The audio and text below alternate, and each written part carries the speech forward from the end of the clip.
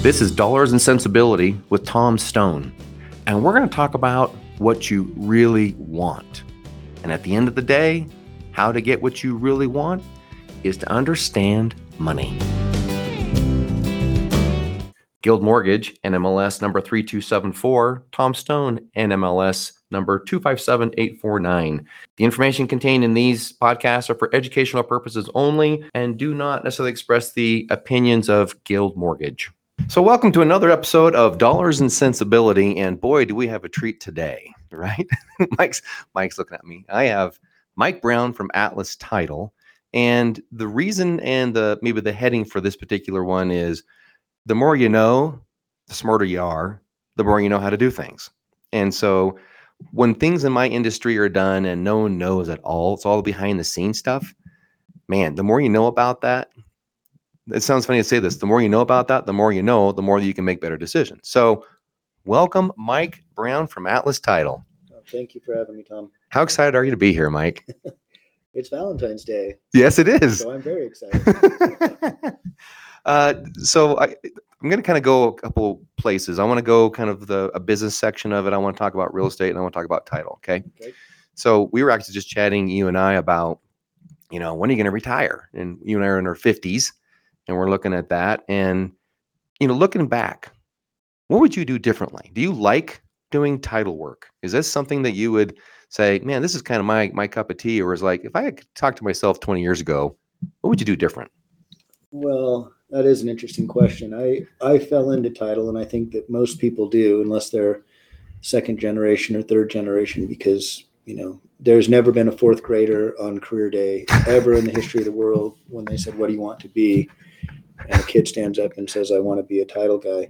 I mean, I think most people have no idea what it is. Nor did you in fourth grade, I assume. I didn't even know what it was after I'd worked at a title company for 4 years. But it has been rewarding, and it has been very, very good for me and for the people that I get to work with, and it's been very good for my family. So, I mean, the plan always was that I would go to law school.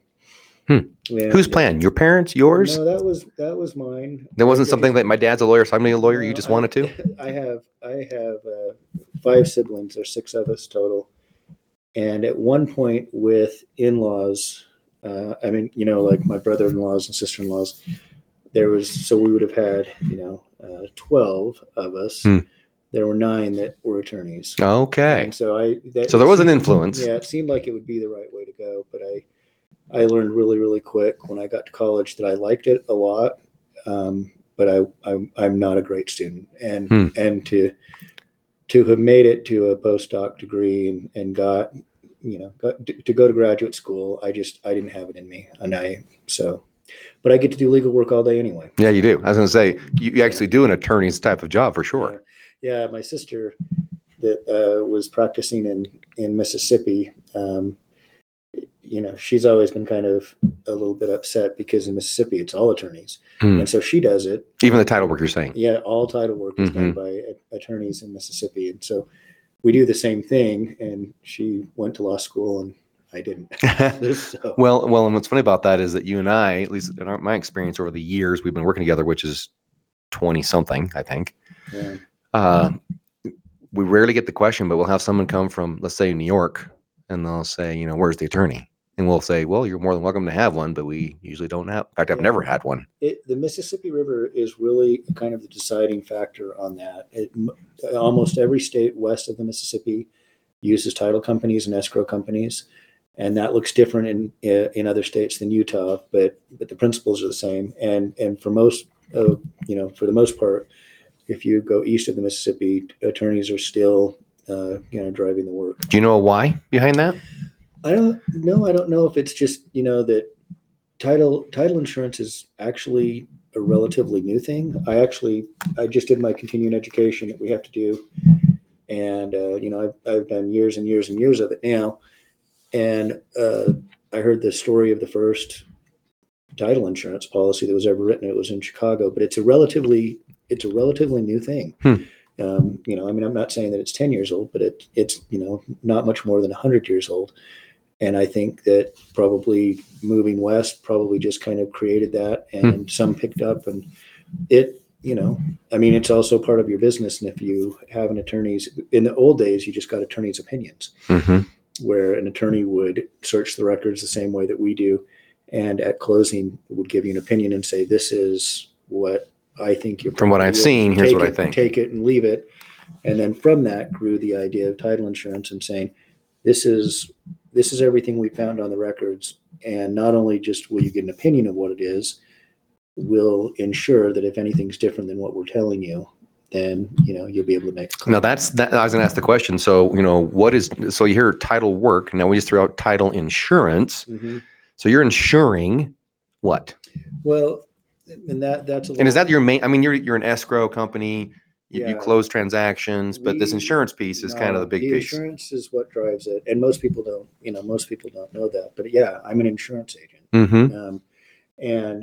And so the what we insure is a loaded question, because we, just like if you walk into State Farm for your car policy, you'll also end up with a home policy or a renter's policy, and this, and we offer different policies. They're all closer knit, but for a buyer of a piece of property, we prepare a title report. We show them the history. We show them the things that are recorded. If there's easements or, restrictive covenants, things like that. And then we present our report and say, this is how you're going to get your property. This is what you're getting, so that we insure them for if you do a refinance, or, if you're taking out a loan, then the lender also wants to know. And they're looking at worst case scenario and saying, we might end up with this property if we have to foreclose. So we want to know what we're going to have when, in the event that we end up with this property. And so we insure that as well. And then if anything ends up different than what we show people and what's on our policy, then they're able to make a claim. And that's like what, for example? Well, I mean, so a claim looks like what? Well, that's the interesting thing. Title insurance. Because it's a county record. Yeah. It says their name. You transfer their name. Yeah. Well, I'll answer that in two parts. Okay. And the first part will really help explain. Title insurance is very, very different from your car insurance policy. If you come in and you get a policy for your car, you are insuring that if you get an accident, if your car is stolen, if you hit a deer, whatever, that they will help you fix it in the future. They'll pay for it. Yeah. Title insurance, I insure from your date that you purchased the property, or the lender when they put their loan, backwards. It's exact opposite. And so you're backwards and they're forwards. Yeah. So I will insure up to this, I'll insure up to February 14th today that your property looks like this. And so, technically, we could be a business that never ever has a claim. If we are good enough searching the county records and coming up, then the idea is that we should never ever. So you insure your mistakes. We insure our mistakes in that report that we're putting out, or the mistakes of others if something was recorded incorrectly, if something, but that's and so, but for example, what a claim might look like is there was a lien that we thought was paid off, or it wasn't, or there from was a previous owner. Yeah, from a previous owner, like a mortgage. Or there was an easement that comes across the property, and we missed it in our title search, and it really affects the way that the new owner gets it. But like I said, the truth of the matter is what we're insuring is that exactly what you're getting, and that you'll be able to use the property the way that we presented you would be able to. So you've actually thrown out restrictive covenants. You've thrown out easement, just rolling off your tongue. Yeah. Most people have no idea what you're talking about. Well, I think, they have some idea. Right? They do. So how can an easement, what is an easement, and how can an easement change, or restrictive covenants and what they say and those kind of things? Well, that's, see, you're going to get way technical, and we're going to bore everyone to death. We'll keep it to a minute. Okay. But like an easement can be a million different things, right? And the better the easement is written, the better that, the more that you can really understand it. But you can have easements to say, I need utilities. I need to get my internet in here. I need to get my electricity in here.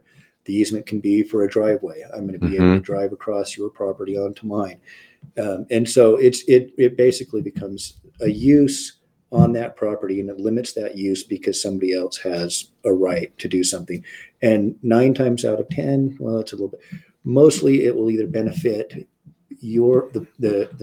the property that you're purchasing to get something into it or out of it, or in some odd cases it will limit, because if you have if you allow tractors to come across every single day to a piece of farm ground, then that you have to keep that clear. You have to keep it. But now there's also a prescriptive easement. Prescriptive easements, that's another animal altogether. That's where you let somebody use your property day after day, week after week, year after year, but you never record anything. And then, one party changes hand and they say, and then all of a sudden there's a conflict and say, hey, you can't use that anymore for one reason or another, but nothing's been recorded. You can have the right to prescriptive easement, but that has to go through the courts and the judge has to grant it. Just because you've used it for 40 years, you have the ability to fight for prescriptive easement, but a judge would have to. So it's basically saying, I know it's not official, but I've used it enough, I should be able to. Exactly. And you have a right to fight for it. Exactly right.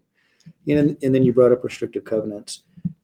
There's all sorts of restrictive covenants, and they're restrictions on the property. And again, restriction sounds like it's always limiting, and I guess in some ways that could be true. But if you are in a property that has a development that has a homeowners association, for example, they'll file restrictive covenants saying your property has to be this many square feet.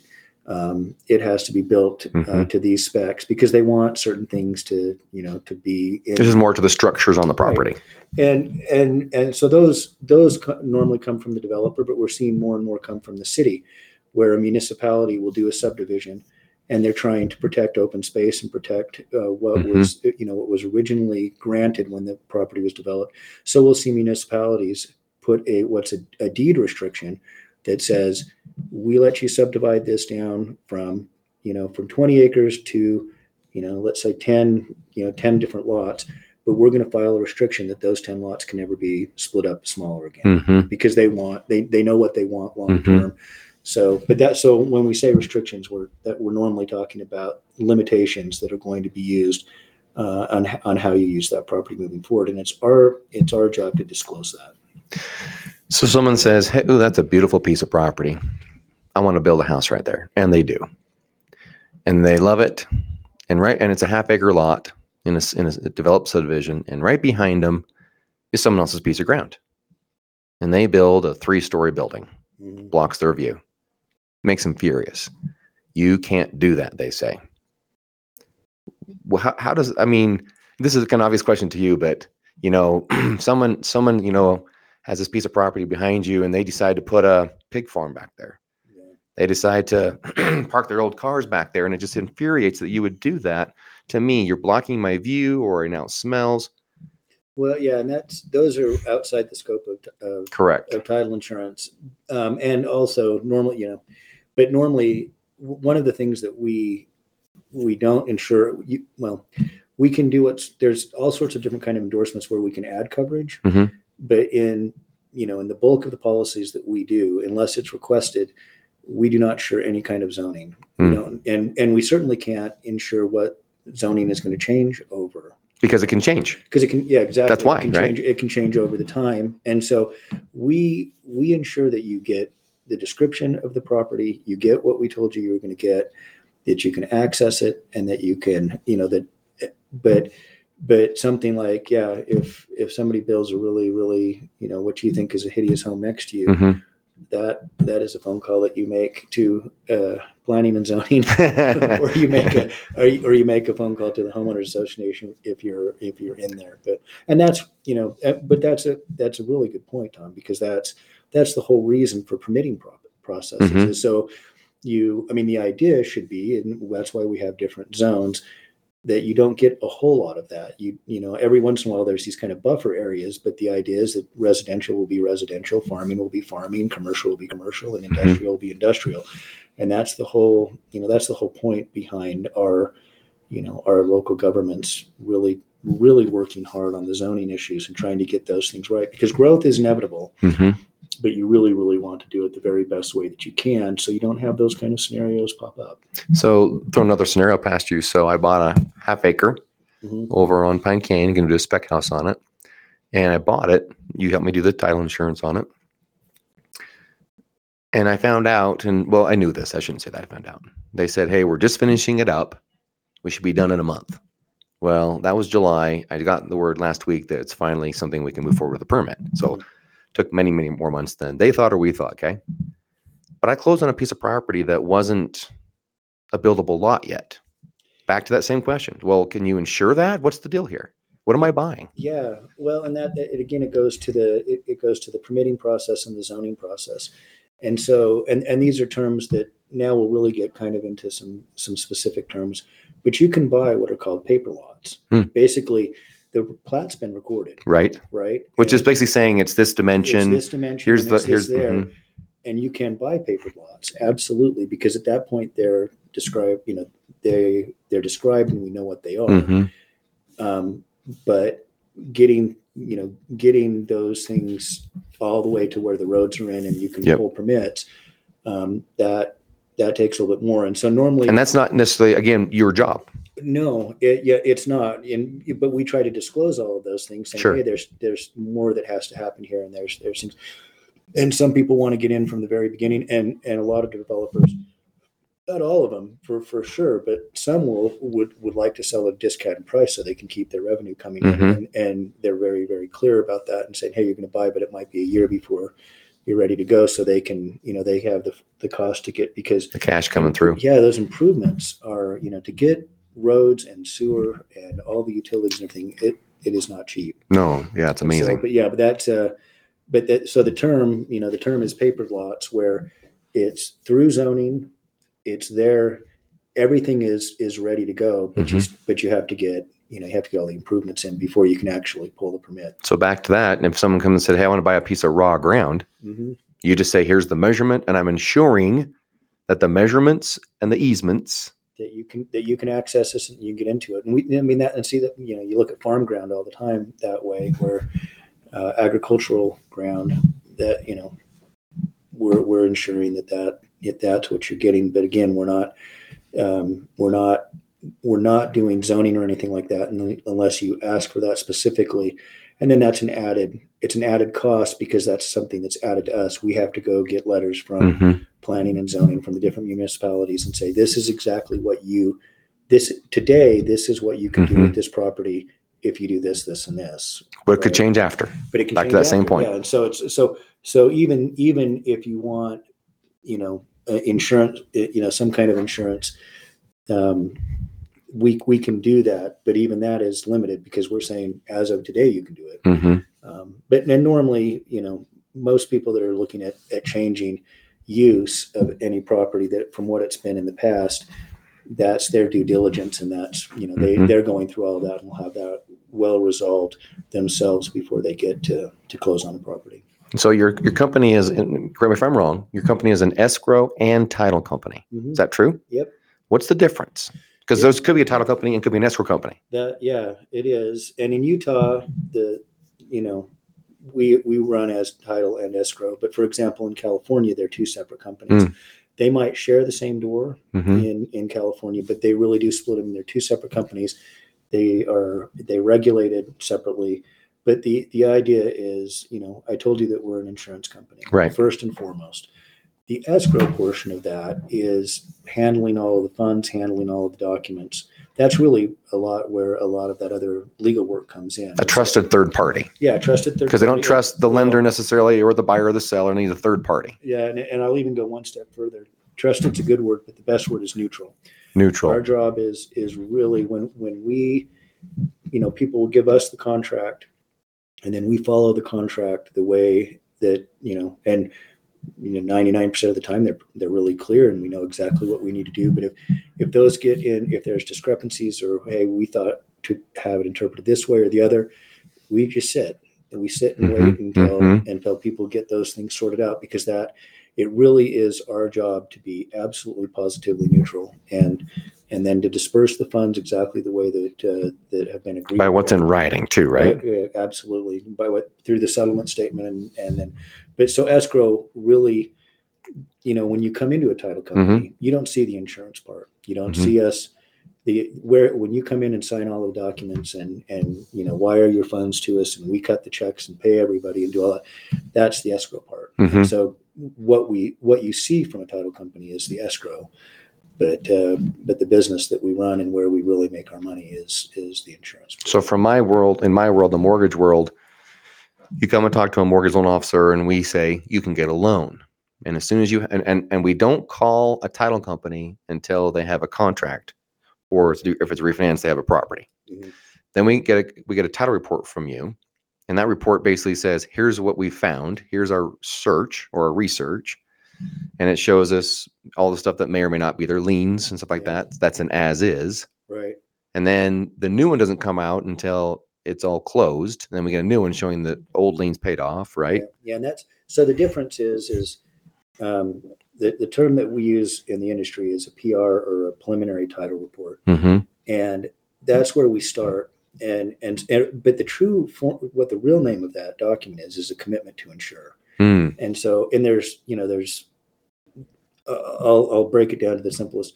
There's basically three parts. The first part says this is who owns it, and this is what we're going to insure, either a lender or a new buyer, and then there is a section for requirements that says for us to insure this property the way that you want it, we are going to have this, this, and this. We're going to have to pay the taxes that are delinquent. We're going to have to pay off the existing loans. We're going to have to make sure that the HOA is current. And we're going to so there's a requirement page. And then the last part is what we call the exceptions, but really that's the report. These are all of the documents that have been recorded against the property. These are the documents that affect the property and determine exactly the use that you can have. And so those are the three parts. And then when we go through the escrow process and close, then we will give the final report with it, just like you would receive a policy for your car insurance. We send out a policy that says you are the insured and you are insured for this amount of money and you are insured for these certain things. And you're right, we give out the final report that would have a previous mortgage taken care of, delinquent taxes taken care of, so forth. And I'm going to jump there. I'm deviate over here. So multiple times, especially folks that are older, that's my experience anyway. Right. I don't know what older means. We're in our 50s. I don't know what older means, but they'll say, did I get my title? Did I get my title? And then we show them that report and they file that away and like, cool, I got my title. And that's not accurate. No. And in fact, even the term title is a little bit goofy, but what shows that you have the property is the deed. But to keep things uniform, every county, not just in our state, but in the nation, has a recorder. And then all of those documents are held, and it's a huge process, but they are kept in an order so that anybody can go in there. Chronological order, but they can be found, right? And so that deed is the deed to your property and a recorded deed. And so a signed deed by two parties, even notarized, isn't finishing yet. It isn't finishing yet. And the last time you and I talked about this, I can kind of tell the funny story, but until it is recorded, property hasn't transferred. And so if it sits in a safe deposit box, they're feeling all cozy, right, it hasn't happened. Unless it's been recorded. It's been recorded. That's exactly. And I remember learning this when I first started on this way back, in my early 20s. My boss said, Utah is a race state. And I said, I don't know what that means. And he said, it means that whoever records at the county building first, that document wins. So, Tom, if I gave you a deed to my property and I gave, another person a deed to my property, and then I said, all right, go. And you mark said go. Yeah, whoever gets there first, and obviously there's a lot more to it, but which will be illegal, by the way.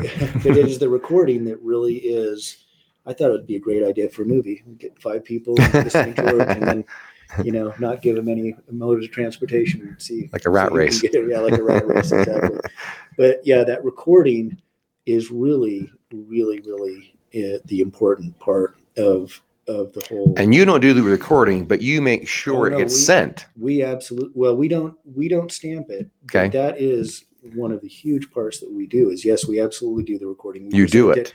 We make sure that it's accepted. We make sure Okay. that it has been processed all the way through, and so part of that insurance. And that's part of the insurance is that happened. That it has been recorded, Okay. correctly, and that everything has been transferred or been put in place the way that it needs to be done correctly. So, yeah. There's the piece that matters. Yeah. Right. Yeah. So if we, and we're like anybody else. We'll roll over 100 pages of documents, and if we have a couple commas in the wrong place, or if we have a typo of how many feet something's supposed to go, Mm-hmm. when the county recorder processes it, they'll look at it and they say this deed's wrong. Mm-hmm. It's our responsibility to fix it. They let us know, and we've got to get it fixed, and we've got to get it corrected, because in the end, we've ensured that you'll get that property. What happens when you have a meets and bounds description, but then you have a monument, a building, something that says, so you ensure this meets and bounds, which says so many feet from this rod and so many feet from there, measured from there, and here's your square or your rectangle or whatever piece of ground. And then you have something else that comes in that says, well, actually that meets and bounds is now off so many feet. Is that a real situation? Well, it is. And we try to resolve all those things beforehand, but we don't always do. But again, that's something that comes after our policy. Because you don't do a survey. No, we don't do survey, but we love it when they, especially on new development, things like that, there's always going to be one. And so most of those things get taken care of. So new development is a lot cleaner, obviously. There's a lot more to it, but there's a lot of parties that by the time it gets to the point, if you're going to do a new development, record a new subdivision, all of those things will be resolved, or the county surveyor will not sign off on it. The county recorder won't sign off on it, and planning and zoning won't sign off it. So, but so meets and bounds. So for me, this like being on downtown, they say all these buildings on Main Street are off a few feet, is what I've been told. Yeah. So you have to make sure when you buy it that this and that. And then there's always a fight if you're like, hey, you're 6 inches onto my whatever, right? Well, and and that's, that can come from a lot of different reasons. But, we always think that maybe the property line when the fathers and kind of drew out the maps of Heber and Midway and Wallsburg with their ruler and their pencil. Hopefully a little bit more than that. But the idea is that, we think that the road, and maybe the curb is where things started. That curb didn't exist. It's true. So for example, our office is on 100 South, Mm-hmm. and I have the curb, and then I have all the trees and kind of that walkway, and then I have the sidewalk. My property line also starts 3 feet in. I think if I remember correctly, I know that my home in Provo starts 6 feet in for certain, but I think it might be 2 feet. So even though I have the lawn and I use it all day long, but if you get somebody over there that comes and measures, and they start from the sidewalk, well, then mine's going to be 2 feet off, and the next one's going to. Normally, those things are taken care of by a surveyor really setting and saying, this is, if you start from the right place, then everything else follows. And that can change if you go and have it recorded with a different property line and it's approved through zoning and those kind of things. So it could change. Yeah, well, it can, and I like to tell this story, and I wish I would have remembered who it was.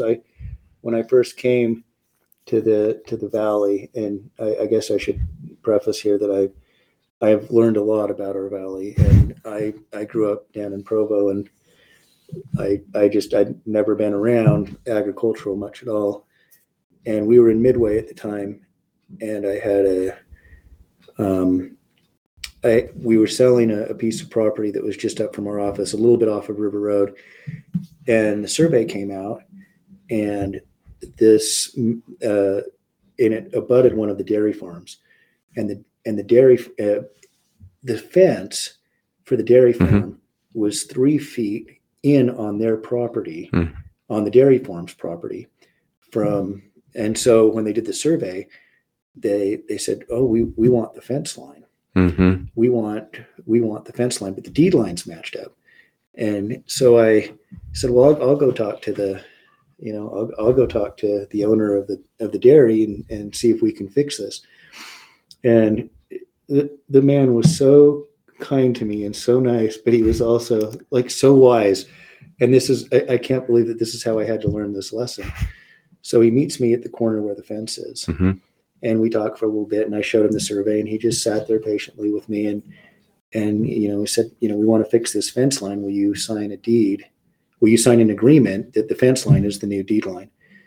And then after I had talked for about 10 minutes, he said, Mr. Brown, you don't know a lot about dairy farming and cows, do you? And I said, I don't. I said, I'll be really honest, I don't. He said, well, my fence line runs right along this ditch. Mm-hmm. And he said, do you know what happens to a cow when they get into the ditch? He says, they ruin the ditch, they break their leg. He said, my fence is not here because I think this is my property line. Mm. I'm trying to keep my cows out of the ditch. Mm. So no, I'm not going to sign your boundary line agreement. And it was a really good lesson that fence lines aren't always deed lines, and people don't always put them right on their property line. Mm-hmm. And and I went back and I explained it to the person that was going to be buying this property, and said, it makes sense to me too. And Yep. so it's one of those stories where you're like, oh, okay, now I'm a lot wiser than I was. Well, that actually, I'll be honest with you, as we sit and say, I have a contract, or here's where the line is, and that's what I want, and that's what they say, and that's where we should be, but at the end of the day, being rational human beings, hearing the backstory and understanding where we're coming from is part of this. Yeah, for sure. But anyway, yeah, it's that.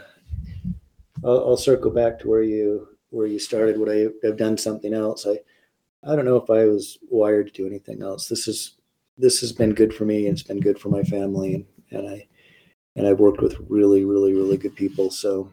Well, and then I asked you the question. So when you're going to retire, and you're like, I don't know. You said, I like to work.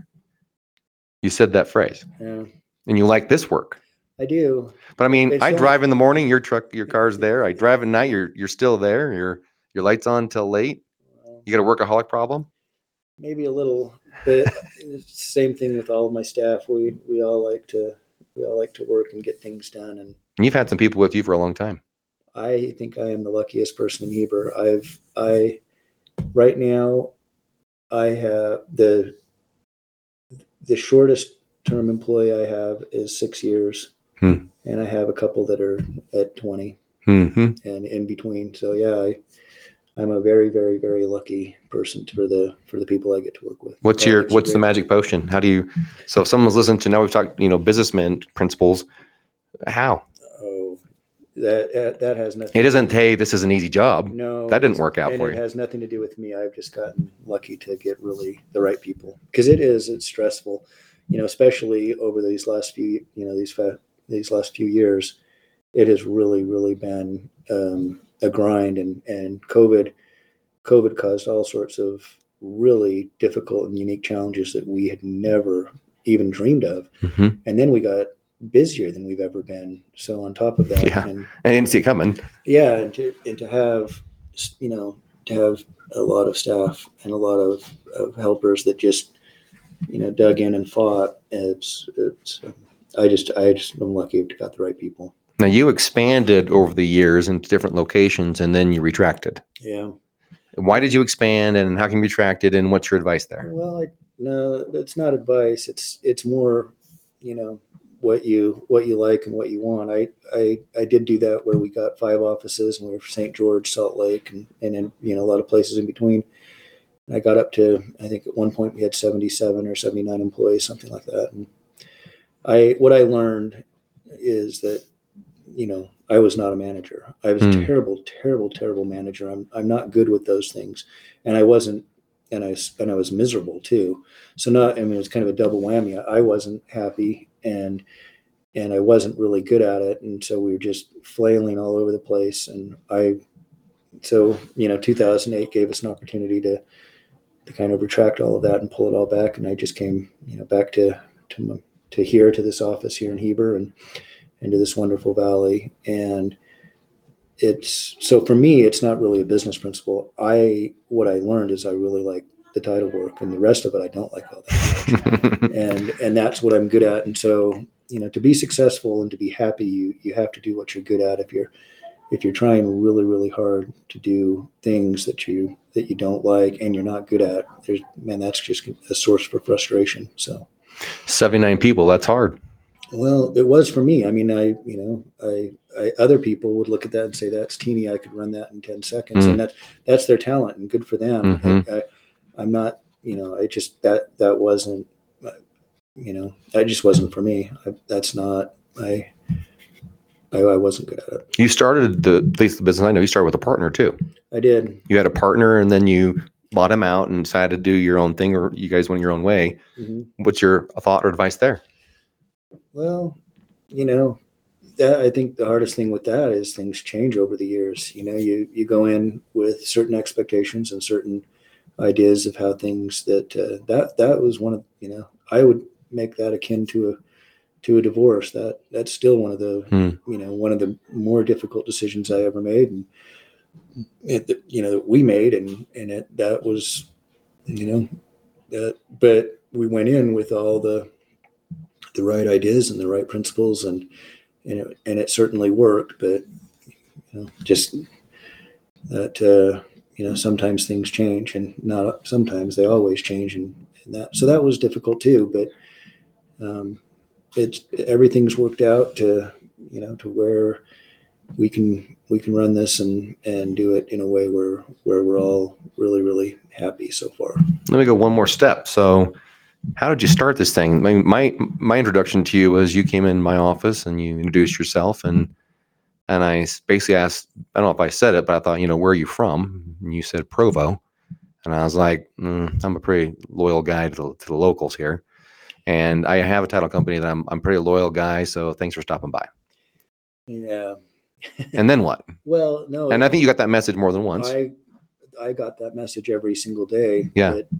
Really every day for a couple of years. And, I'll answer that in the two parts. I got into title by luck, and I won't go into that whole story, but I never knew what it was. And I had worked UPS and was waiting for a call back. And after you do Christmas help and it didn't come. And so I found a job at a title company. And back then I was making $6 an hour.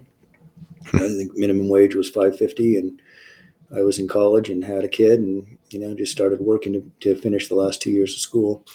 So I fell into it there. But then I came up here because after 5 years at the title company I was at, I really thought I could do it, but I had a non-competition clause, and I couldn't work anywhere on the Wasatch Front. And so we started here, and I hate to say it, but in my mind, we would have going to work up here for a year and then go back down to the Wasatch Front. And by the time we were done with that first year, I realized that this is the place to be. This is a great valley, and very, very lucky. And that's been how long ago now? I started in March of 1999, March 1st.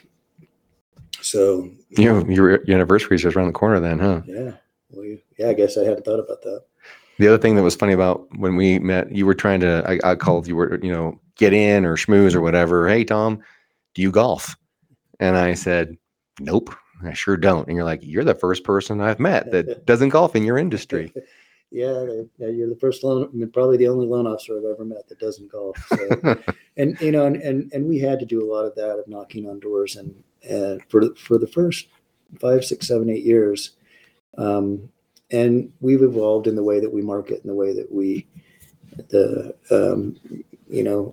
Kim Smith, who has worked with me for over 20 years now, taught me a very, very valuable lesson, and she is the very best at this.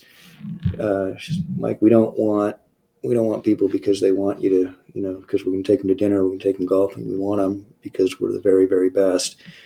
And we try to put our best foot forward on every single transaction, no matter where. We just hope that we'll get somebody in the door once, and then we hope that we can keep them there for as long as we possibly can.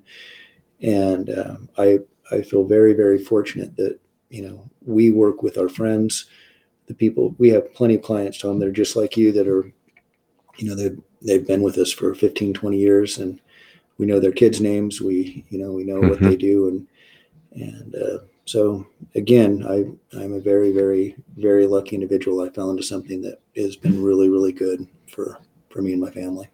And again, kind of the overview or the behind the scenes guy here. So when people grow up and they get an education, they get a job, married family, all those things, in between there, someone wants to buy a home. Mm-hmm. They want to start buying some real estate. And once you have some established, you buy your own dirt and put a house on it, right? But there's so many things about it they have no understanding. Hence why we're doing a podcast, by the way, right? Right. So what Mike does, what Atlas Title does, what a good escrow and title company does, is they make sure that this amazing investment that you go to work every day for, you make that mortgage payment every month for, that you make sure your family has a home and all those things. No one's going to come up from out of nowhere and say, hey, by the way, that's not yours. Or, hey, by the way, there's an easement that runs right down the middle of your house that we forgot to tell you about, and we got to tear your house down. This is extreme. I know that, but it's real. This is what we're insuring, right? Right. And that not, I thought I had this and I could build this, but I can't because encroachments or easements, all these kind of things, all these words, like, what do those mean? And I would highly recommend that you know them. But if you don't know them, you know somebody like Mike at Atlas that does. Well, thank you. It is. You and I are involved in for the bulk of the people in our valley and in our country.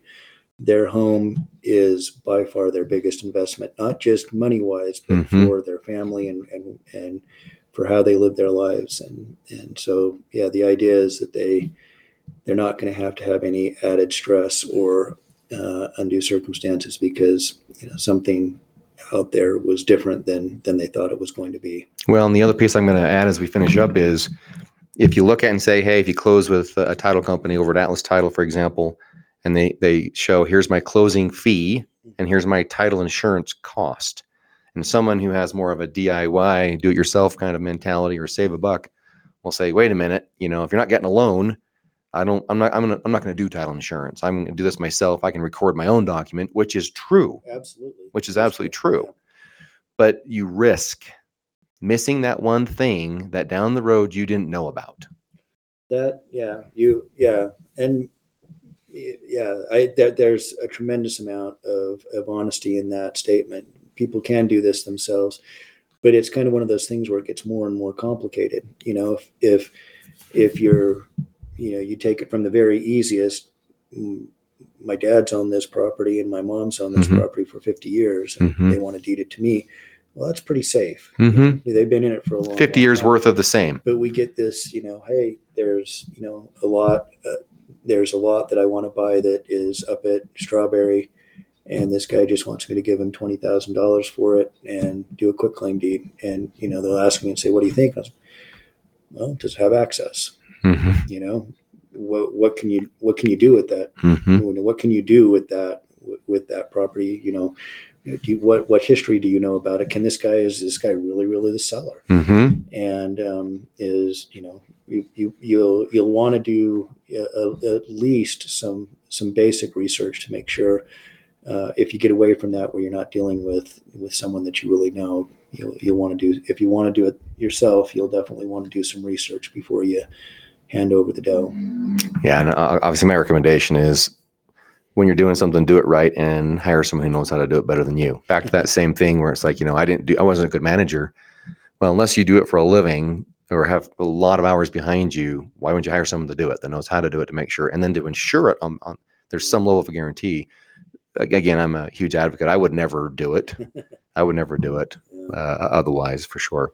Well, my dad would say you get what you pay for. He used to say that to me all the time. So, and sometimes that certainly is the case. Okay.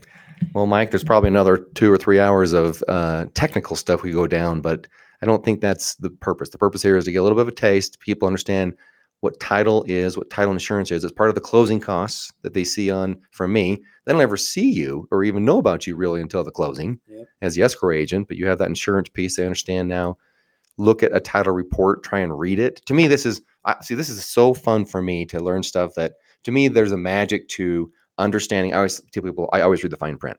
I love reading the fine print of anything because it's like, okay, what's really going on here? You find out the details. People say, well, here's your contract, or here's what the offer is. And it's like, well, what does it say in the fine print? It's like, well, this just says this, only read it. And I'm not saying it's distressful. I like to know myself. And the title report and the title insurance and what you do. Yes, I already trust someone to do it, but I can read that. I can say, what's this? Or how come that?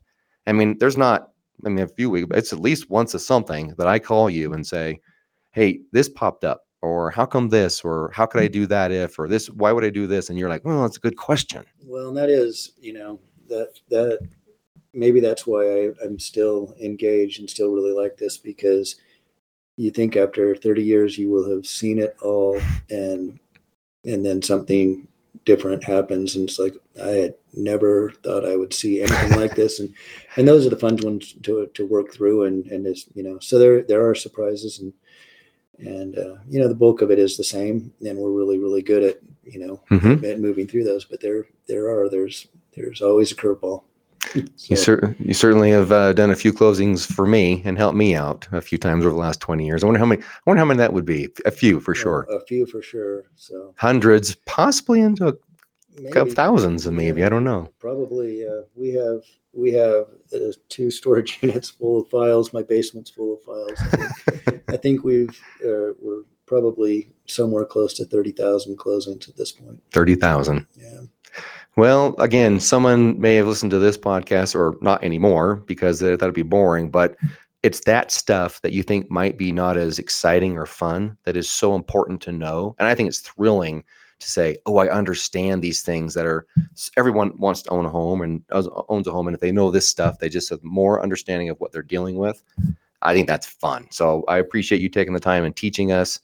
And I would go to Atlas Title if it were me and I needed title work. Oh, I think I already do. Thanks, Tom. Okay. Thanks again. Bye-bye. This is Dollars and Sensibility, and I'm Tom Stone. Thank you for listening, and thanks for getting real with me. So next step is to answer your questions. Come see me, Guild Mortgage, 435-654-9979, or goapplytom.com.